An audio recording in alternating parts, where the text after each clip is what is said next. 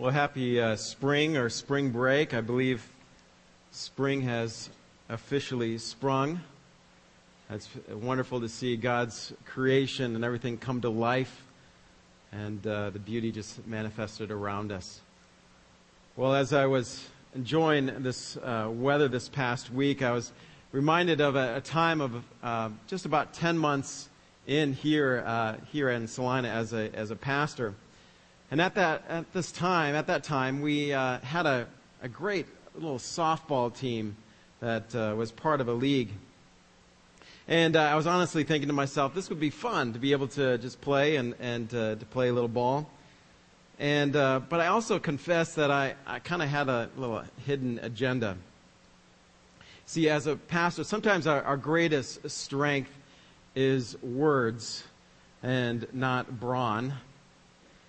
And so I thought this would be my opportunity to prove that I had some brawn.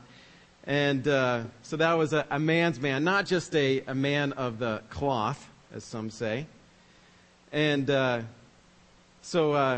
anyways, I played some baseball when I was younger. I knew what I was doing. I knew, what I was getting myself into.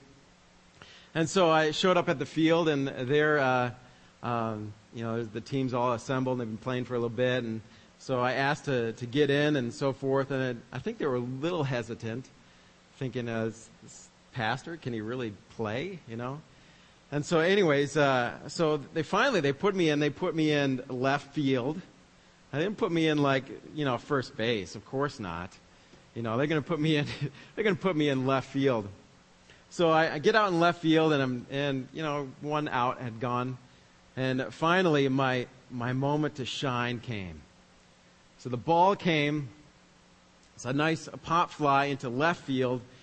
I see it coming. I knew it was going to drop short, so I get underneath it. I scoop it up, and the play's at second. So I pick up the ball, and I'm going to throw it as hard as I can to the second base. And all of a sudden, because of a previous injury, I realized that my arm gave out. And instead of the ball going to the second baseman, it went about halfway there, and then dribbled about, another couple of feet. And then the second baseman actually had to come off the base and run up and get the ball. I threw it as far as my 6-year-old daughter probably could have. And so I was completely humiliated. And there's nothing you can say afterwards. Oh, my arm hurt. Yeah, whatever. Nothing you can recover from that. Well, I realized at the worst possible moment that I didn't have the strength. I didn't have the power to get the job done. I didn't have what it took. Well, in this life, we want what it takes, the strength and the faith to succeed. We want to be able to hold our own to withstand the waves and demands this life tends to give us. We want to be strong. But where do we find that power, even power in difficult times? Well, Robbie Collins, a gentleman who read Scripture just a minute ago, and I got a chance to ask a few people on the street in Salina, where do they find strength in life's problems? So, because it really is a question that we all ask. So let's look at a few of their responses.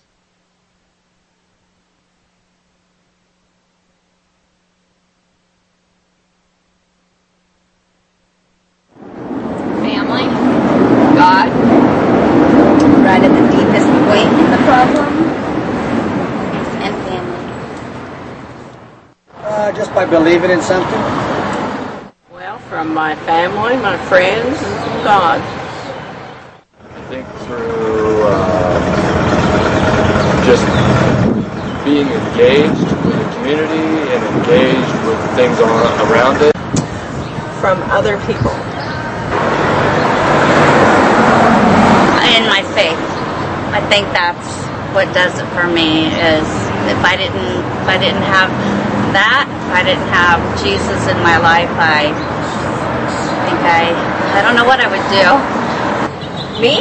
I like to on the soccer field, I guess. That's where I find strength like with my parents. Help them bring me up. Usually spiritually. I find strength in art. I don't know.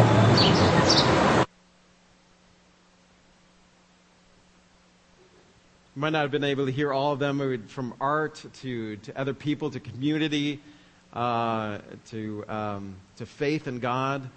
As you saw, one who not sure yet. But where and what do we find strength? It's an honest question to ask.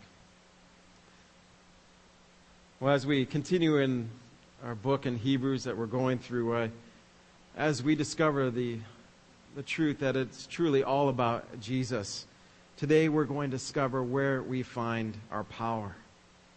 And that is in and through the Word. As we talk about words, I want you to know that there is power in words. My 19-month-old daughter, Charlotte, she doesn't say much yet. She's not very talkative. But when she gets into something that she shouldn't, when she should be touching something that she shouldn't, or she's maybe hitting one of her sisters, I reply with a no. Or respond with a no. And she knows that word. She knows to respond and not to do that because she starts to fuss and cry. But there's a power in words. There's also a power in words when you think about the various professions in the world.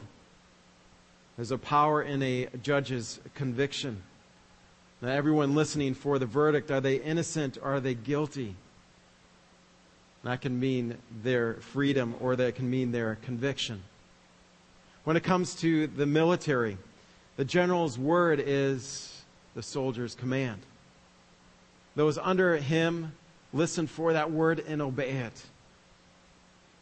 But we also can look at other professions and other roles that we or others play, from our boss to teachers to parenting or listening to our spouse. There is power in words. And when we think about Jesus' ministry as well, we think about the words that he spoke. There was power in his words. You know, the Pharisees definitely took notice of that. Some of the words that he said when he said, "Be still." But more, I guess, controversial when he said, "Pick up your mat and walk." Or when he said, "Your sins are forgiven." There's a power in words. But where do you find strength? Do you find power in words?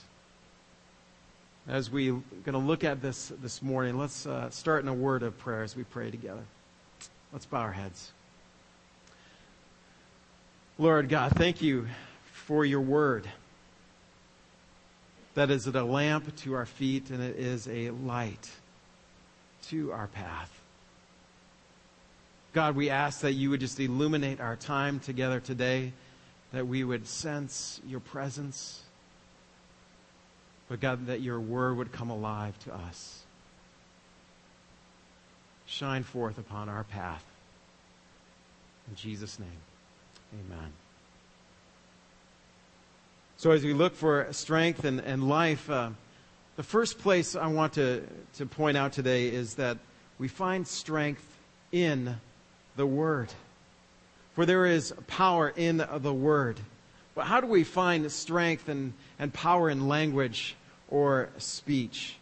And before I answer that question, I want to give a little bit of a background to where we're at in the book of Hebrews and so forth. To give you a little background, the writer of this book is addressing Hebrew Christians, those who are following Judaism and discovering for the first time that Jesus is the new covenant. And because they were tempted to go back to their old ways. their old ways of Judaism, but even to their old ways of sin. But also to the point of disobedience and unbelief. They were lacking faith in the supremacy of Jesus Christ. But if we are truly honest with ourselves as we think about what the Hebrews were dealing with, when we deal with hard choices or changes or tough issues, we have a tendency really to go back to our old ways, even to our own sin. Or we look to Jesus, just as the Hebrews did too, and say, well, is he truly powerful enough? Does he know what's going on in my life? Does he know exactly the issues that I am dealing with? Just like these Hebrews, they're looking for where our strength lies. Well, as we look for the strength, I first want you to know that there is power in the Word.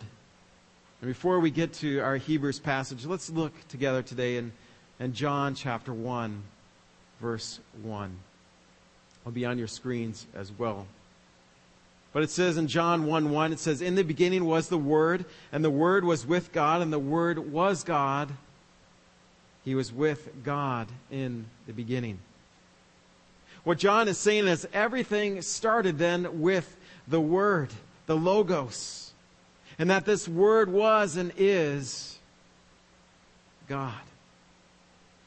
So what is John saying? What is he trying to say to us? John is stating that Jesus then is the Word. And he confirms this in verse 14 when he says, "The Word became flesh and dwelled among us." This Word became one of us, became flesh. Jesus became one of us. And he was with God at the beginning of creation. You see, John is making the point to say that Jesus, the Word, not only was, but always has been. And John is telling us about Jesus' influence by turning us back to Genesis and creation. That when God spoke in the beginning, it was God's Word. It was Jesus who spoke reality into existence 8 times in Genesis when God spoke. Piece by piece, the elements of creation, of heaven and earth materialized, came into existence, and only because the Word spoke. Jesus spoke. And to build on this, and what's really cool is in verse 3, this also builds on who the Word is by saying, "Through Him all things were made. Without Him nothing was made that has been made. In Him was life, and that light was the life. That life was the light of men." So not only was Jesus the co-creator, the builder, and the architect of the universe, but He continues to hold that authority and power. He is the sustainer of all things. And this Word is wisdom, and this Word is power. This Word is authority. Colossians 2:9 and 10 affirms the Word, Jesus' power as well, for it says, "For in Christ all the fullness of the deity lives in bodily form. And you have been given fullness in Christ, who is the head over every power and authority." So if I could sum up all this idea and this theology and so forth, what I want you to come away with knowing is that Jesus, the Word, is power. Jesus alone holds that power and authority.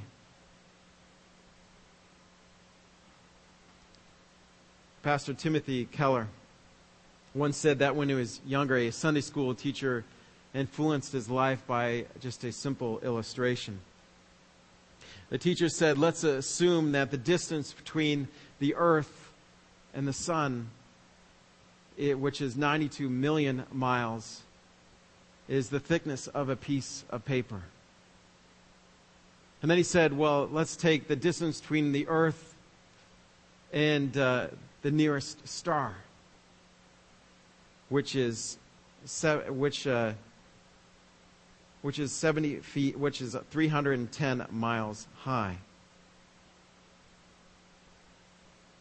The diameter would be a stack of papers, 310 miles high. Then he said the galaxy is just a speck of dust in the universe. Yet Jesus holds the universe together by the power of His Word. Have you trusted in the Word, in the person of Jesus Christ, knowing first His forgiveness and grace? But do you also trust Him, knowing His sovereignty and His might? Trusting that He knows best in our circumstances, and that He now sits at the right hand of the Father and intercedes on our behalf. You see, when we trust in Jesus as Savior, as Colossians reminds us, we have been given that fullness in Christ. We have a relationship with the living Word that holds all that power and authority. So you may say, well, Pastor Mark, so what? What does this mean for what I'm going through, what I'm dealing with? It means that Jesus is the living Word. We have a Savior that was not created, but is our Creator. We have a God who is not powerless, but all-powerful. We don't have a God who is asleep at the wheel, but a God who is living and active. We have a God that did not just die on the cross, but is alive and intercedes on our behalf. He alone holds that power. So if we fully take this in, wouldn't that transform our prayer life? If we were to fully take this in, wouldn't that change our preconceptions about God? If we were to fully take this in, wouldn't that give us ultimate hope to what we're going through? Do you trust in the fullness of Jesus, in His power and might and His authority? Take great courage that Jesus does hold that power and authority. Well, we know we have that power. But also, I want to remind you where we have that power in the Word, but we also have power through the Word. Power through the Word of God. And as we discover this power of God's Word in our lives, I want to look at three practical truths that might help us. Three truths that is in our passage in Hebrews. So you're welcome to turn there if you'd like in Hebrews chapter 4. But the first truth is that the Word is living and active, right from verse 12.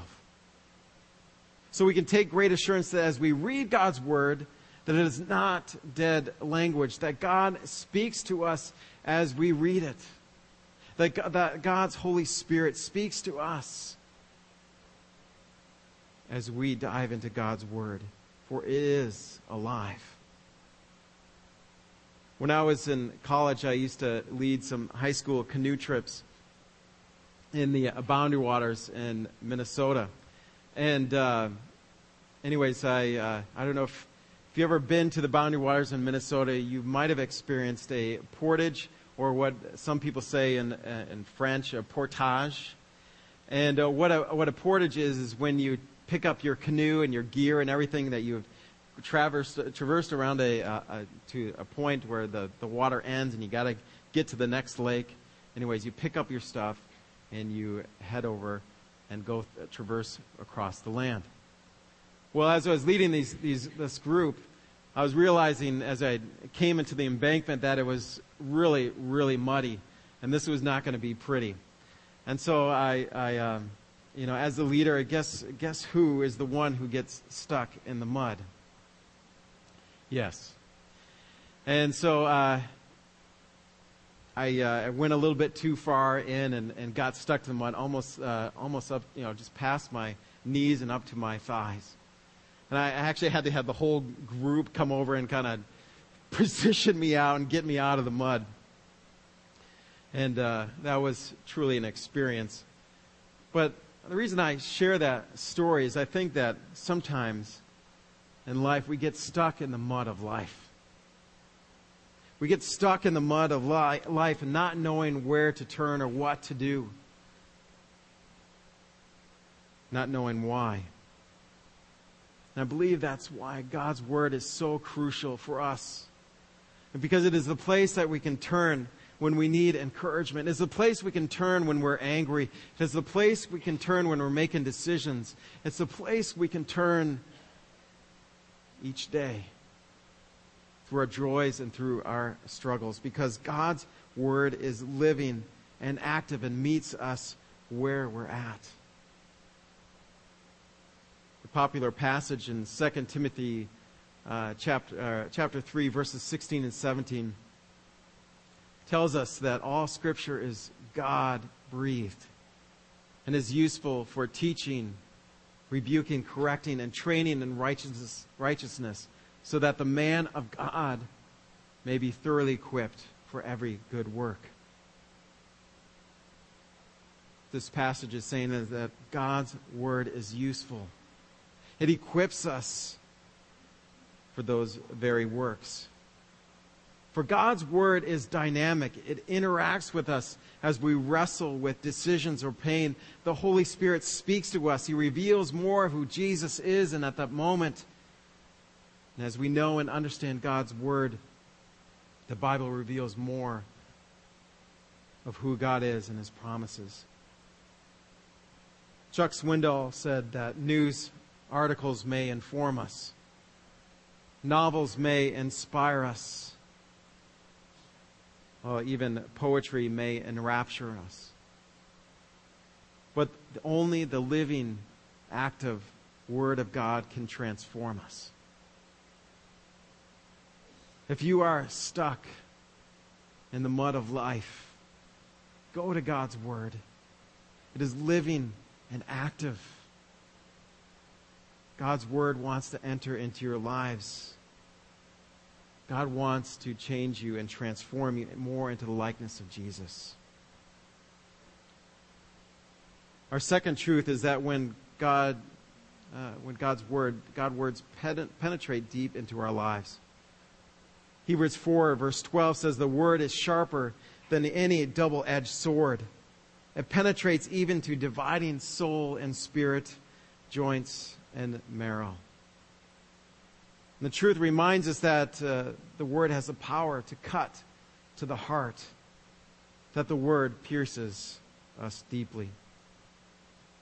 I find it interesting that there are certain countries that have certain security questions to ask you, and important questions to ask you.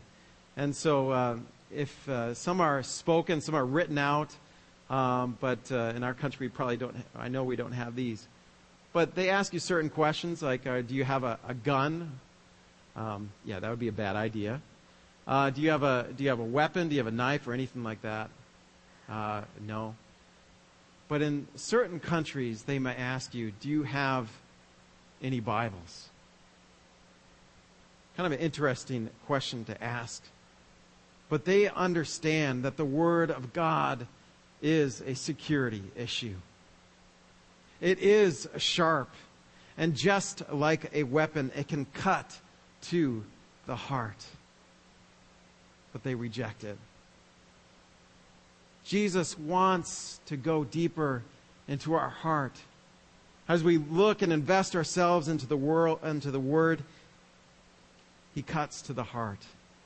He doesn't want a surfacey relationship with Him. He wants the real deal.